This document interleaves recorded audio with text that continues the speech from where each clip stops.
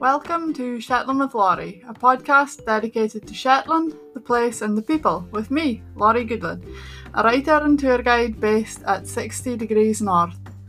The Shetland with Laurie podcast is for people who have visited Shetland or who would like to visit, or for those who would just like to know a little bit more about life here. So welcome, I'm so glad you're here. Hello and welcome back to today's show. This one is a bit of a different episode and it's a kind of a break from the norm for me as it's a solo show, so I've got no guest speakers on today. And today I want to talk about walking in Shetland and more specifically about accessing the outdoors safely, both as visitors and locals. It's something that I'm asked about a lot by people when they're here in Shetland and they want to know where they can go, where they can't go. And the truth is, really, in Shetland we have the Scottish Outdoor Access Code, so really you can go anywhere within reason. And there are loads of ideas for walking on Promote Shetland's walking pages, which I will link in the show notes. And there's a few walk suggestions on my blog that I will also link for anybody that kind of wants to get off the beaten path a bit. It's going to be a bit of a funny show today, and what I don't want is I don't want it to sound like I am lecturing anybody or telling people what they can and cannot do. But I hope that it just gives a breakdown and a better understanding for people about what you can do in the outdoors, especially for those who are coming into Shetland who maybe don't know the Outdoor Access Code and the kind of rights and responsibilities that holds, but also to act as a reminder for local people as well about how to best access the outdoors here in Shetland and how to do it safely and kind of with the best interests for everybody at the kind of root of what you're doing. And I've been speaking to loads of, or quite a few local crofters or landowners recently, and in truth they're feeling a bit exasperated at what they see as a disregard for the landscape, and especially for those who work in it. And after talking to them, they are urging people really to get to know the Scottish Outdoor Access Code before they head out into the countryside. And many of them have described, particularly this summer, as a crazy summer in terms of visitors into some areas of Shetland. Many of our kind of top beauty spots have seen more traffic than Piccadilly Circus since lockdown was lifted, as predominantly locals kind of took the opportunity to visit places of kind of outstanding natural beauty like Westerwick, Featherland, Muckle Scenic Area, Oya and various other places throughout Shetland from the north right down to the south. And while this is great and we should all learn to appreciate what's on our doorstep a bit more, we also need to remember that with this right to roam comes responsibility, and that's the responsibility to treat the landscape, its inhabitants, and the people who work the land with respect. So in Scotland, and this applies to Shetland too, we have the freedom to roam, and most areas are accessible through the Scottish Outdoor Access Code, but you must do it responsibly. So Scottish access rights apply, for example, to hills and moors, forests and woods, beaches and the coast, rivers and lochs, parks and some types of farmland, but there are some common sense exceptions, which include houses and gardens, other buildings, their yards, compounds, school grounds and places which charge for entry. Fields that are cultivated or used for growing grass for hay or silage should also be avoided, and walkers should skirt the perimeter of these areas or find an alternative route. And this is something in Shetland that is quite common, where crofters will grow parks full of grass, which they'll then turn into silage, which provides essential winter feed for animals. And sometimes it's maybe not obvious that that is what the land is being used for. So you should always kind of just stop and think before you enter a field, have a look around and try and figure out what it is that park is being used for. And if it is the case that it's being used for growing grass for silage, you should try and avoid walking through it because that'll trample the crop. And it really is essential for when we get into it at this time of year and throughout the winter for providing that extra winter feed for the animals. So several of the crofters that I spoke to have been left despairing after a summer or a kind of succession of summers of increased footfall at many of the places that they are working. And they've recorded several incidences where visitors are not adhering to the outdoor access code. And so this is something that I just wanted to highlight in today's podcast for, as I said, for local people, but also for visitors coming here just to be aware of what the land might be being used for and how you can access it safely. And the striking takeaway for me after speaking to crofters across Shetland was that what they're seeing is a serious reduction in the numbers of nesting birds. And these are both the indigenous birds and migratory birds which come here year on year. And they say that this is a direct result of increased footfall and more specifically dogs being taken onto the land, disrupting the wildlife and the livestock. So increasing visitor numbers have also had a direct effect on how many of the crofters are managing their land, with many of them reporting that they've had to actually reduce numbers of grazing livestock due to increasing numbers of sheep, which are being either driven off the cliffs, so they're losing animals, or they're being driven away from their kind of usual areas of pasture. So it's kind of changing their grazing habits, and that's causing problems. So they've reduced the stock numbers that they're keeping on the land in specific areas. So at Featherland, which is up in the north of Shetland, it's a fantastic place to visit. It has a 19th century fishing station there, so lots of historic buildings. That sees an increase in people visiting year on year, and between 2006 and 2013 there was a 6% increase every year on people visiting the area, with 2,300 people going in 2013. And since then these numbers have continued to grow. And crofters say that the past 2 years have been particularly busy and that they're fast approaching a kind of tipping point. And one of the major issues, like I mentioned, was that dogs are often being allowed to run off their leads. One crofter told me that free-running dogs will just follow their nose as they sense. What we don't, they scare the birds out of their nests.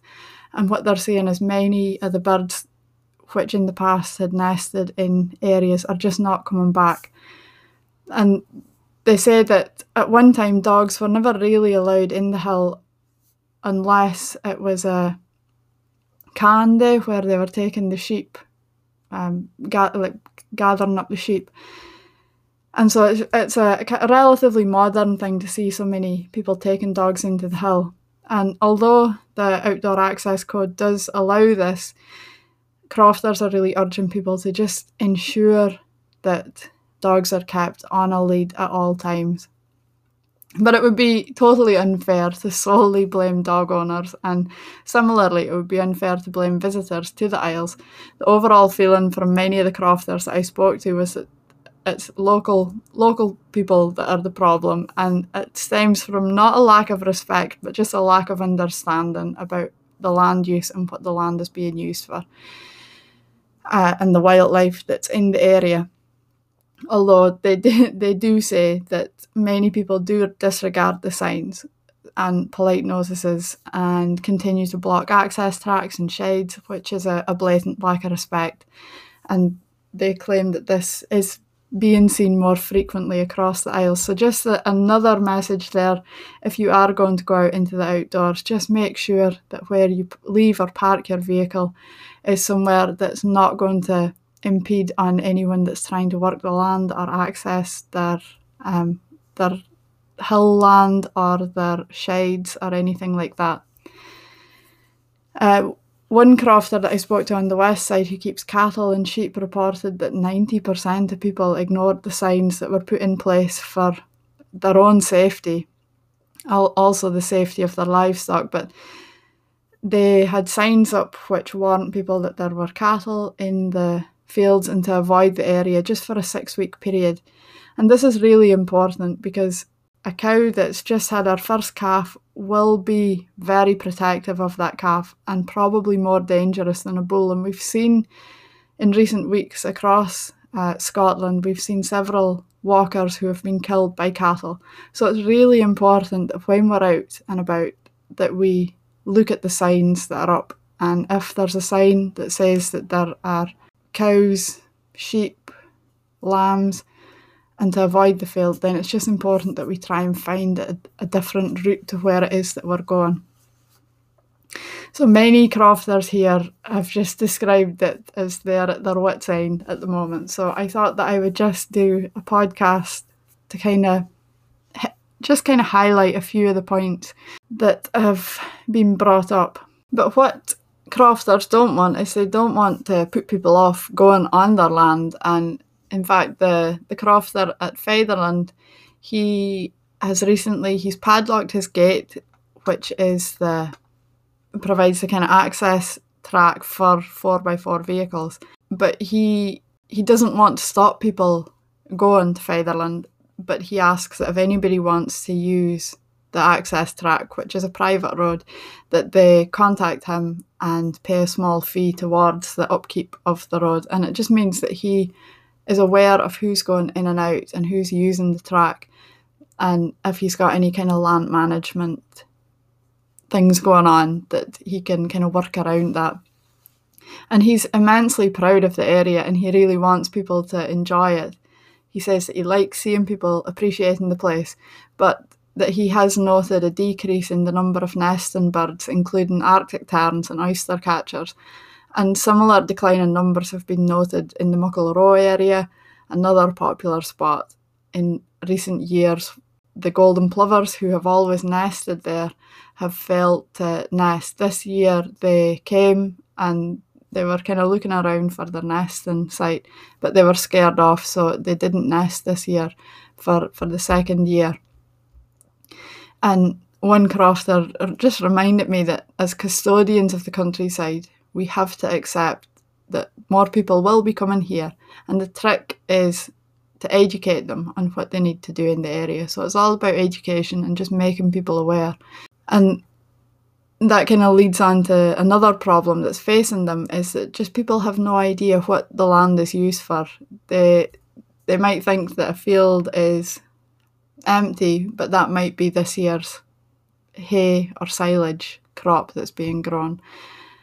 Or it might be that it is used for cattle, but that the cattle are out of sight, so you might go in and then come on the cattle, which could lead to a dangerous situation. So you have to just be aware of what land use is happening, and just remember that every area of Shetland is owned and managed by someone.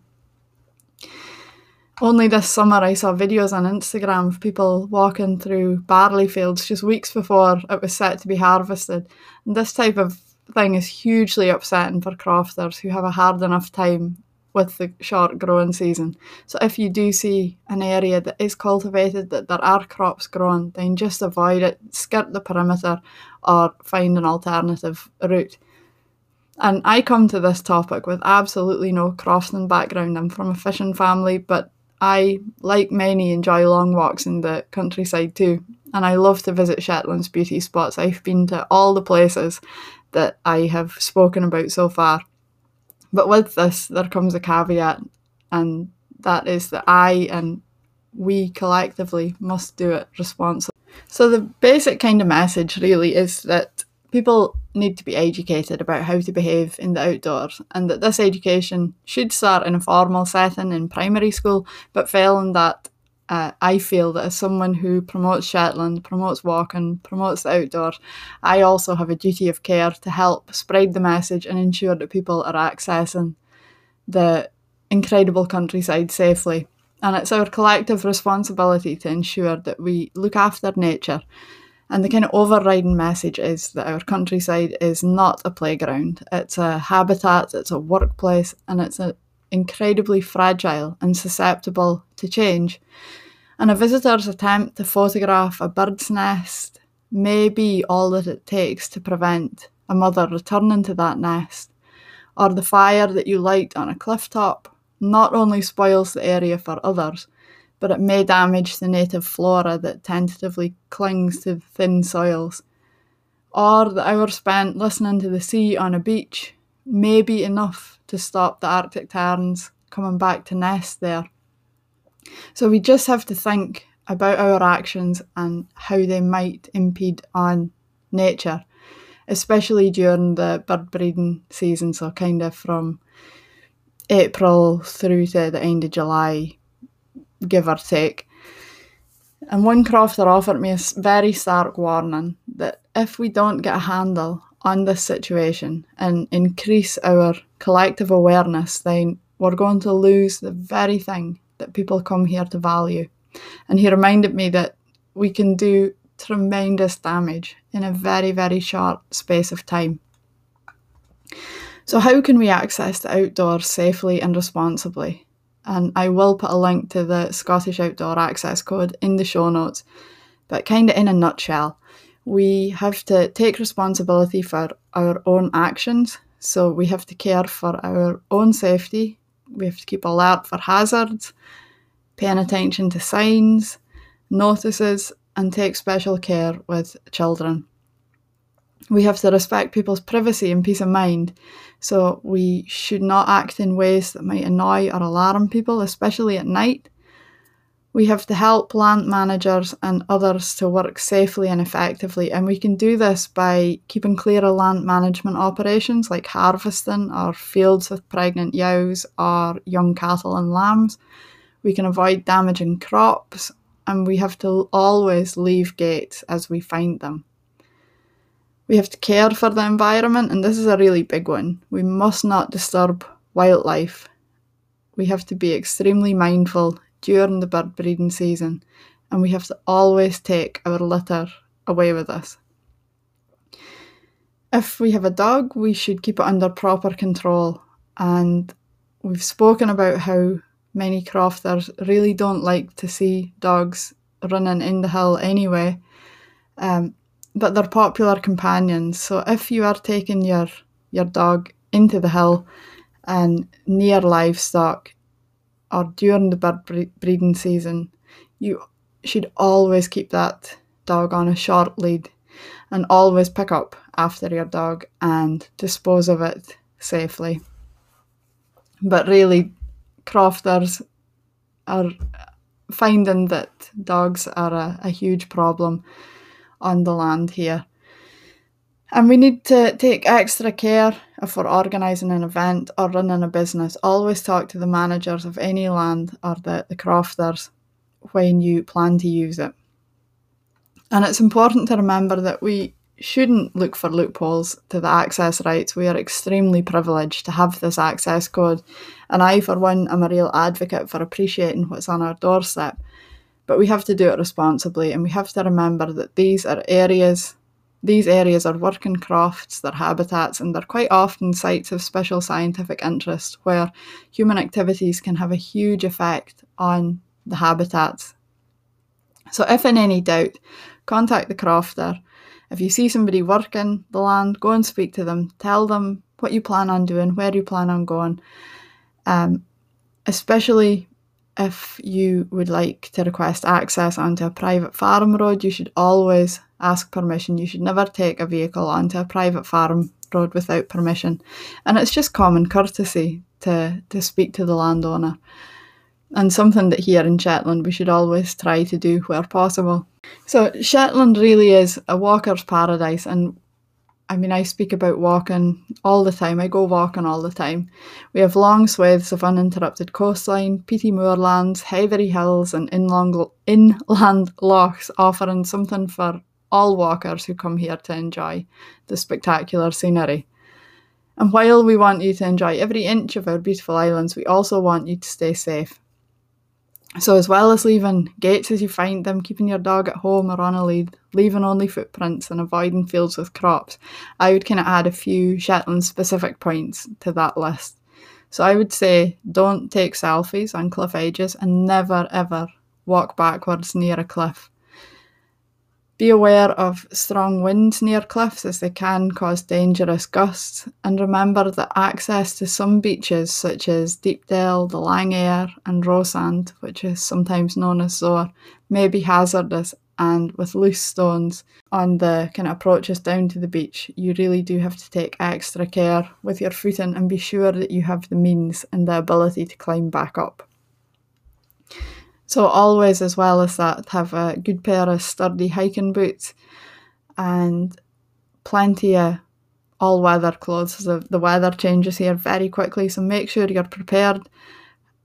You can always lose layers. You can't add any more if you don't have them with you. So just bring plenty of layers and good walking boots.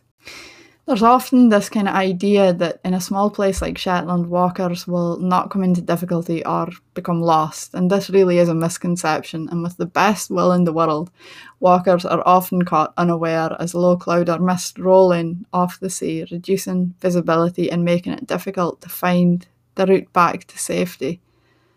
And walking in low cloud and fog does become disorientating, and areas such as that surrounding Runnies Hill or Rona's Hill, which is Shetland's highest point, often become fog-bound, even on what appears to be a fine day. And I have experience of this too. I've lived here all my life, and I was out walking one night and the mist or fog came in, and it was really disorientating. It was really difficult to kind of try and remember how to get back to the car. And so it does happen. So I would urge walkers, or anyone for that matter, locals too, who are visiting Shetland, to download the free app called What 3 Words, and I'll link that in the show notes too. So this is a smartphone app which is used in 193 countries every day, and it's available in over 45 languages, and it's already used by millions of people worldwide. And Shetland Coast Guard are real advocates of this. They've used it on a few occasions recently where they've been looking for people who have become lost, or dogs that a dog that was to be rescued from falling off a cliff. So they use this, and they would encourage people to download it too. And it's not only useful for finding remote locations or streets, events, or in assisting deliveries, but also to ensure safety when you're out and about, enjoying the outdoors. When walking, it's often impossible to give emergency services an accurate positioning of where you are or where you think you might be. Our outdoor spaces are vast, and many places are unfamiliar, and they remain inaccessible and hard to reach. So the What 3 Words app allows emergency services to find you quickly by describing exactly where you are using 3 simple dictionary words.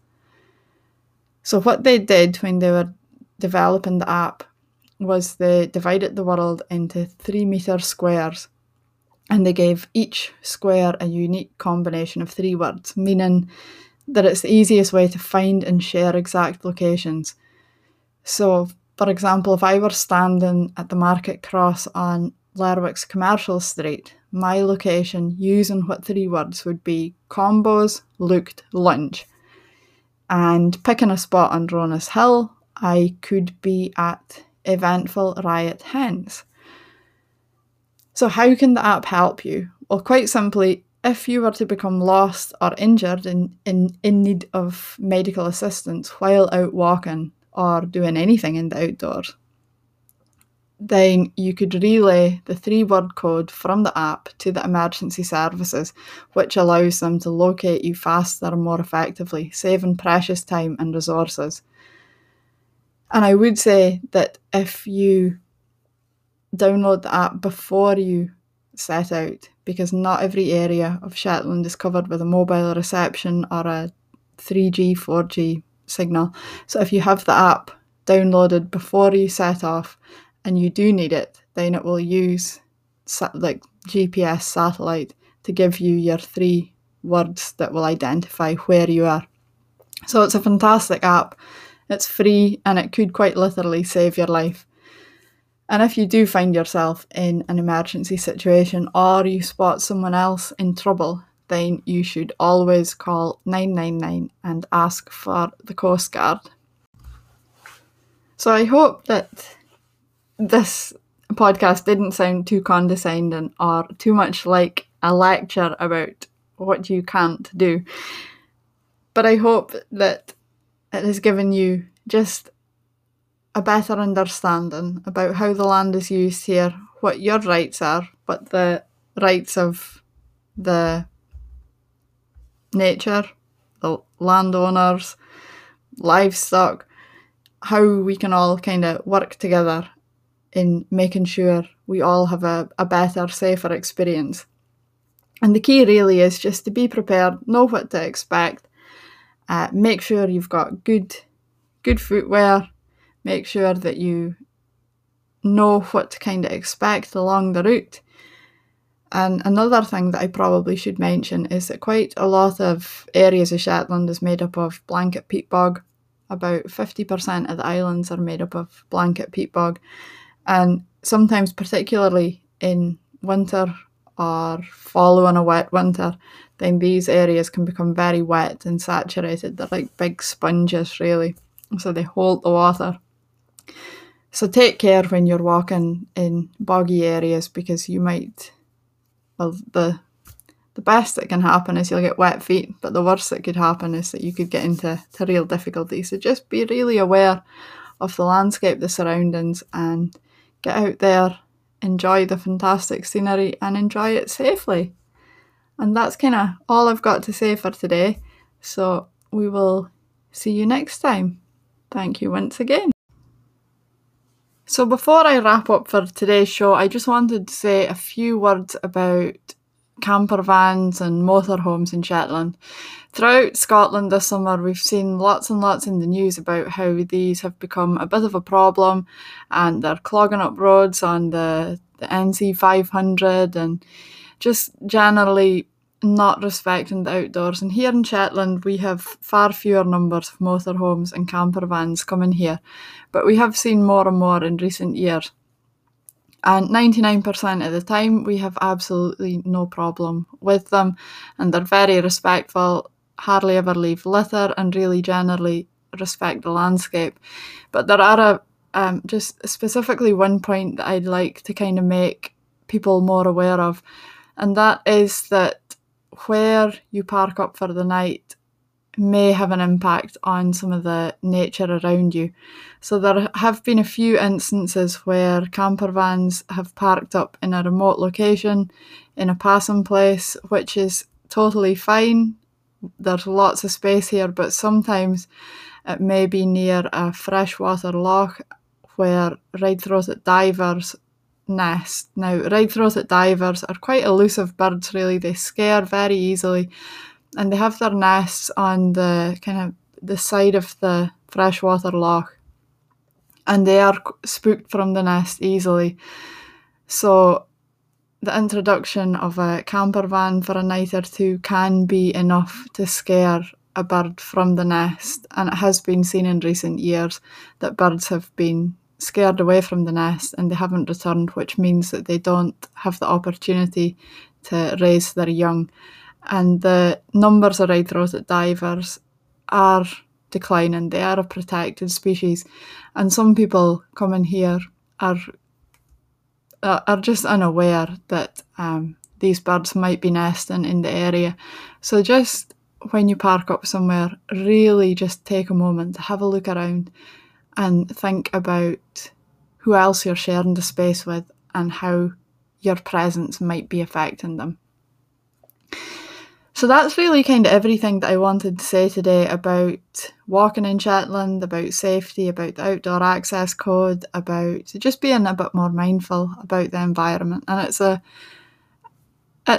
lesson that everybody needs reminded of again. It's a lesson that I need to remind myself of quite often. We go into the outdoors and we just get carried away. We forget that we are maybe sharing it with lots of other species, and it is easy to forget when you're just enjoying being out and getting the fresh air.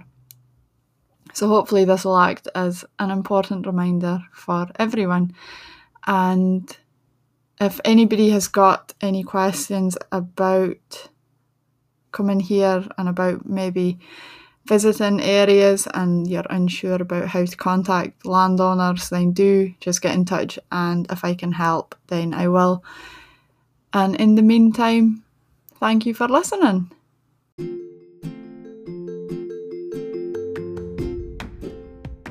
Thank you for listening. This podcast can only be made possible by my supporters on Patreon, so a huge thank you to all my patrons. If you would like to support me in bringing you more of these shows, you can sign up and become a patron. You will find details about how to sign up in the show notes below or at www.patreon.com and just search Shetland with Laurie.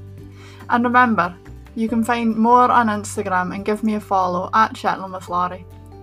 So thank you once again for listening, and we will see you here next time. And in the meantime, safe and happy travels.